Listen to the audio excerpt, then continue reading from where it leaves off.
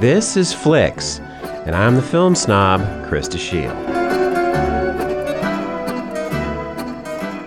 The old RKO studio in Hollywood had a knack for slapping silly titles on producer Val Lewton's sensitive low-budget films. With 1944's The Curse of the Cat People, the studio attempted to make audiences believe that it was a sequel to Lewton's hit 1942 horror film Cat People.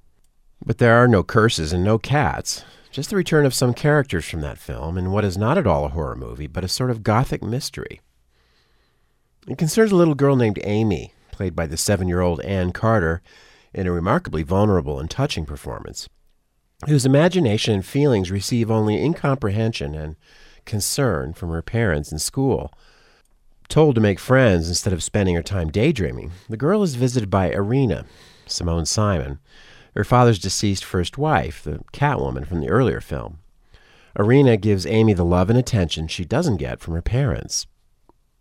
There's a subplot involving a neighbor, an embittered spinster played by Elizabeth Russell, living with her deranged old mother who cruelly denies that she is her daughter. The theme of the girl's imaginary friend is neatly tied in with this melodrama at the end, dramatizing the potentially healing power of a child's imagination. Except for Simone and the little girl, the acting tends to the B side, as was often the case in Lewton's films. But the look of the picture, the photography by Nicholas Mozuraca, and the production design is striking. One will find it hard to forget the luminous scenes, especially at night, in the girl's backyard when the ghostly presence of the dead woman appears. The script is by DeWitt Bodine, but the idea of portraying a tense loneliness through a child's point of view was from Lewton himself, who inserted some autobiographical details into the picture as well.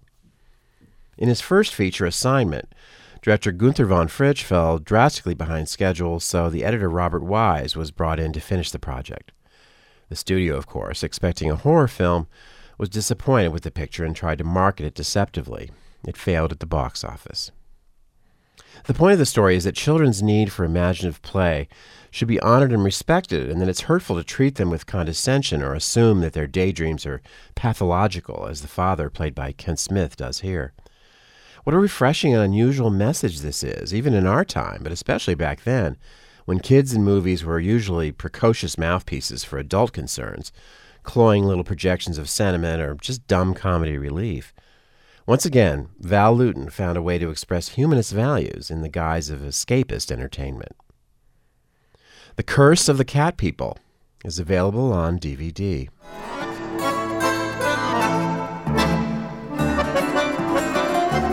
This has been Flicks, and I'm the film snob.